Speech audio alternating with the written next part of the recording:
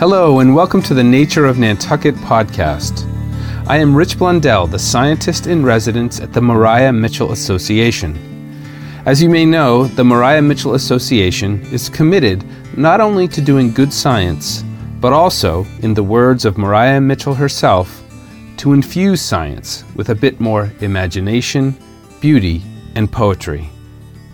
One way we do this is to highlight the work of artists who work with nature to inspire greater appreciation of our local land, sea, and sky. This week, I begin a conversation with the visual artist Dena Haden, who is creating new art in alliance with the nature of Nantucket. You can see Dena's artwork at hadendena.com. That's one word, HADENDENA.com. I begin by asking Dena to tell me about her origin story as an artist. I am one of those artists that from a really young age, I was always making art either outside in the woods, like building like mud sculptures and, picking berries, painting with them, and just always outdoors exploring at a really young age. And where was that? On Cape Cod, where I grew up. I grew up really close to the ocean, but also had, like a big backyard and lots of trees. And I have a large family, so being the youngest, not that I wasn't paid attention to, but kind of did my own thing. And they let me really explore and be outside as much as I wanted at a young age, which I really think is what really has brought me into where I am now as an artist. It's those formative years just really created a deep desire to be outside and create with nature, really, because I could just spend hours outside, like playing and creating imaginative spaces and, like I said, building with natural materials. And I just would get lost like completely in my own world. And my parents were super supportive, just kind of like brought me in when it got dark. But and I always drew a lot to tell stories of what I was learning, or, just simple things that kids do. But I was really into communicating with drawing, and I was a very quiet kid, so I didn't really talk a lot. So I think those were like my forms of expression in how I was relating to the world. And from there, I just really got fascinated with art and painting, so I became a very serious, realistic painter. What does that mean? What does that mean, realistic? I painted as much as I could. I would try to paint realism, so I would paint portraits and landscapes. So I was trying to observe from real life what I was seeing and put it on paper or canvas. So trying to translate the world through paint.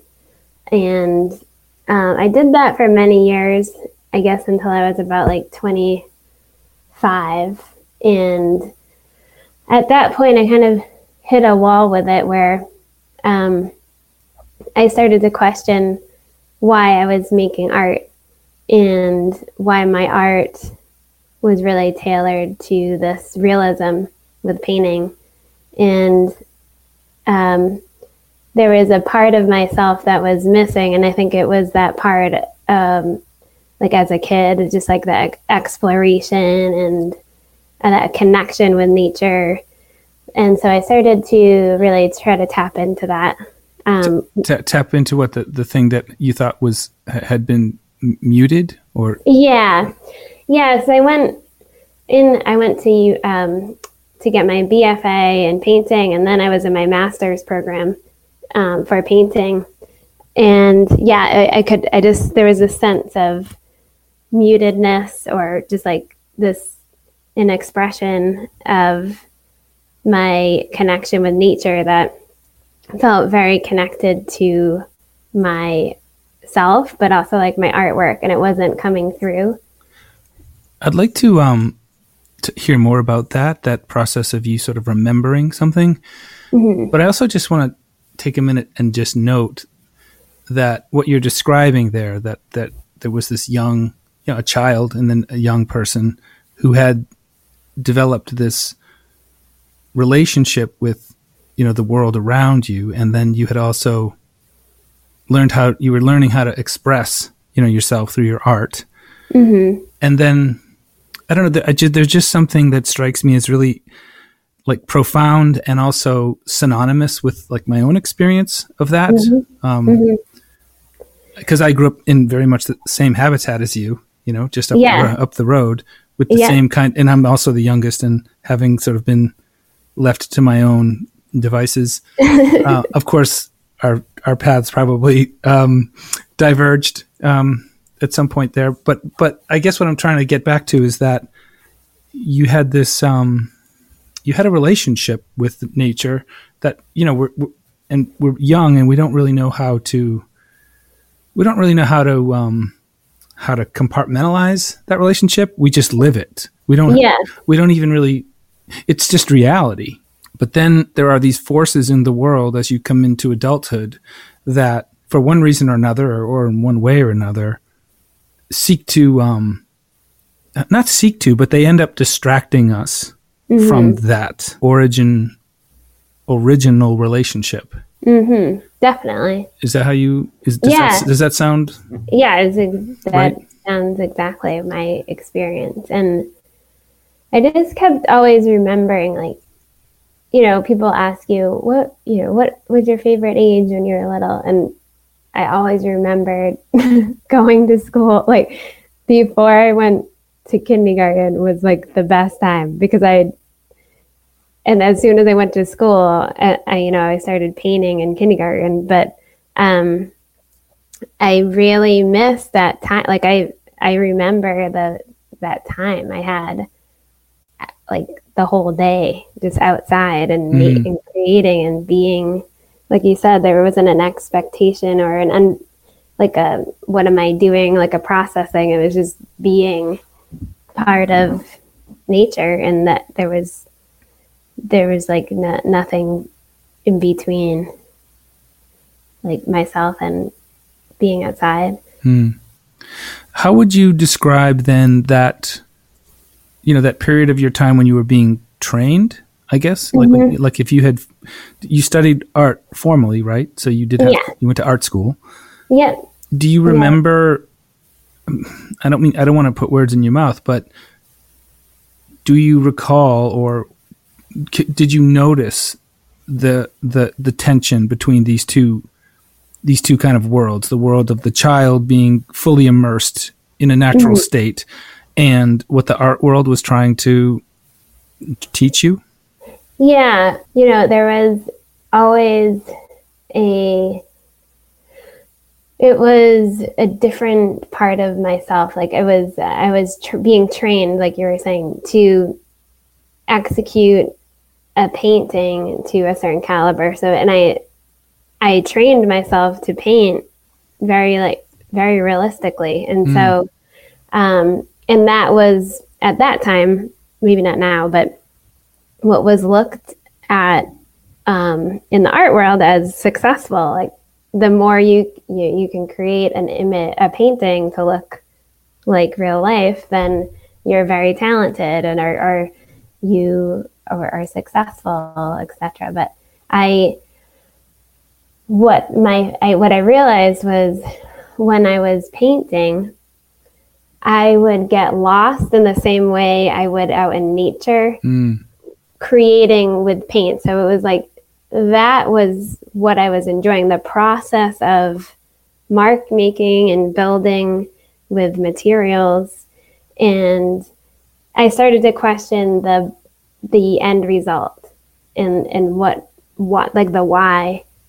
And And I realized that it was constructed from the art world in my training to have an end result that's a painting that looks like a person or a portrait or a specific landscape. And I was putting myself in a box, and I really hit a wall, and it was pretty intense because I was in school with a scholarship to be painting, and I didn't want to paint like that anymore. So I kind of, in a real intense way, I had a winter break in between my semesters, and I didn't have any classes, so I just really closed myself in. I was in the middle of Philadelphia in the city, and I just pushed the envelope. I just kind of was like, I'm breaking through this, and I have to figure it out. So I just was like kind of like a mad person, crazy person, and I just kind of really, and what I ended up doing, I broke apart my painting. And it sounds pretty cliche in a way, but I started pulling apart the paintings and my drawings and creating like installations out of the paintings. And what I found was that I really was a process-based artist, and the like being present and creating in process was the connection I had similarly like in nature building, and it was based upon that. So I really kind of just totally went a different direction after I figured that out. But it was a totally unknown territory. It was very scary. As a skilled painter, everyone thought I was nuts. So that is so amazing. You have to forgive me because I come up through the scientist, and so I have no idea really what the art world is about. You know, the whole the philosophy of art or the art economies. So to hear your story, though, it sounds so resonant, and I love the fact that you had to go through this sort of traumatic threshold and to kind of tear something apart, reduce it down. To in response to this training thing, this thing that was going, really an indoctrination is what it sounds like to me, which is something that I am familiar with in the sciences. Like there is an indoctrination process at the heart of science, which is incredibly important for science. But it sounds like when you apply that to the art world, you get what you got, which is a breakthrough, really a breakthrough that, and it also. I'm also slowly learning about how the art world has this initiation process. Like you've got to prove yourself, and the one way that is sort of a sure way to do that is to demonstrate that you can capture reality. That's something like I could never ever. I won't say I could never do it, but I certainly can't.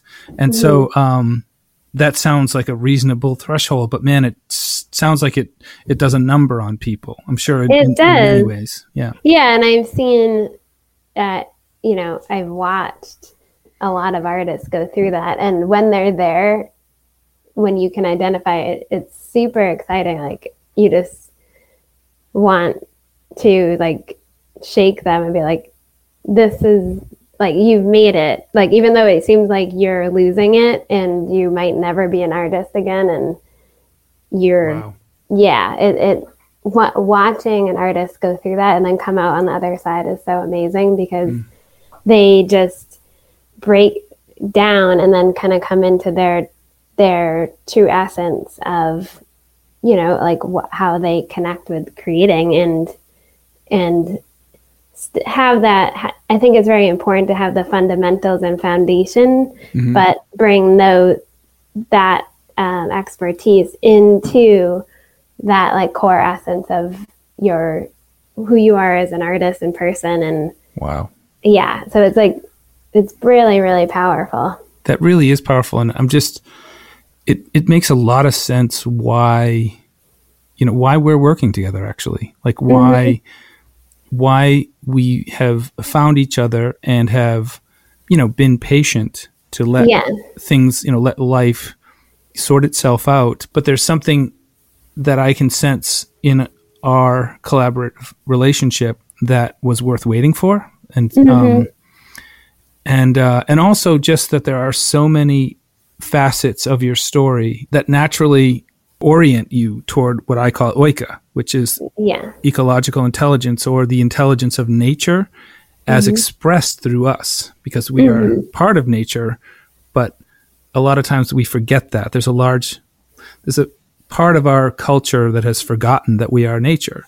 And it sounds like your story, your journey, is a journey of not wanting to forget that. And being willing to remember it and take it seriously, and in fact, design a life based on that. I don't mean to put words in your mouth. I just wonder, does that sound reasonable to you? Yeah, that you put that very well, and it's it like this day and age, it feels like you're going against the grain, but because we are so disconnected, and I've made a lot of life choices to be living with nature and working with nature in my work, and being, in all certain facets. So it's challenging, I would say, and I'm sure it always has been, but with this day and age, just because people are so disconnected, and they kind of hear nature, or then they kind of think of it as just, like it's not really a serious thing, or I don't know. It just seems as though it's definitely not in the forefront of people's lives. And and that's kind of with my work. My artwork, I try to connect people with that experience of being present in nature. Okay. So I wonder if we could just briefly pick up this story from that it sounds like you had like a Pink Floyd The Wall moment or a Pink Floyd The Wall phase. I had one of those too. Although mine probably looked a lot more. What did yours look like? Well, it looked a lot more like the movie. That sounds more fun than my experience. Well, no. I don't think it's fun when you're in the throes of it. It's never fun. It's exciting, but it's not fun.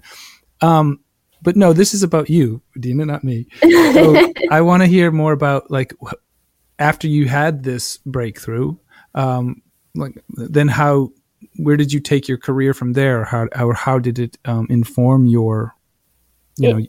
Yeah. Well, again, I was in graduate school, so I had met you have a few critics or mentors that you are assigned to, and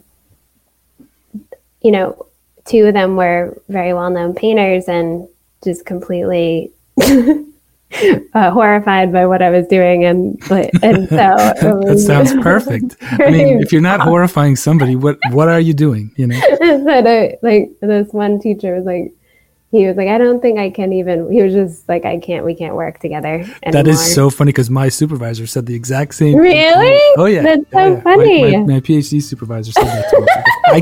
I can't help you, Rich. So that's exactly what he was like.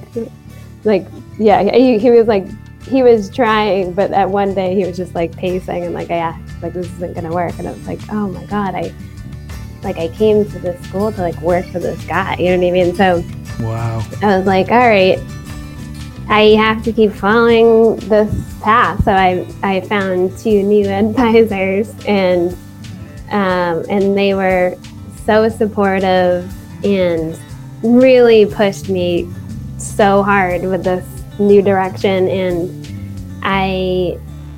they literally changed my life. I couldn't thank them more. That's beautiful.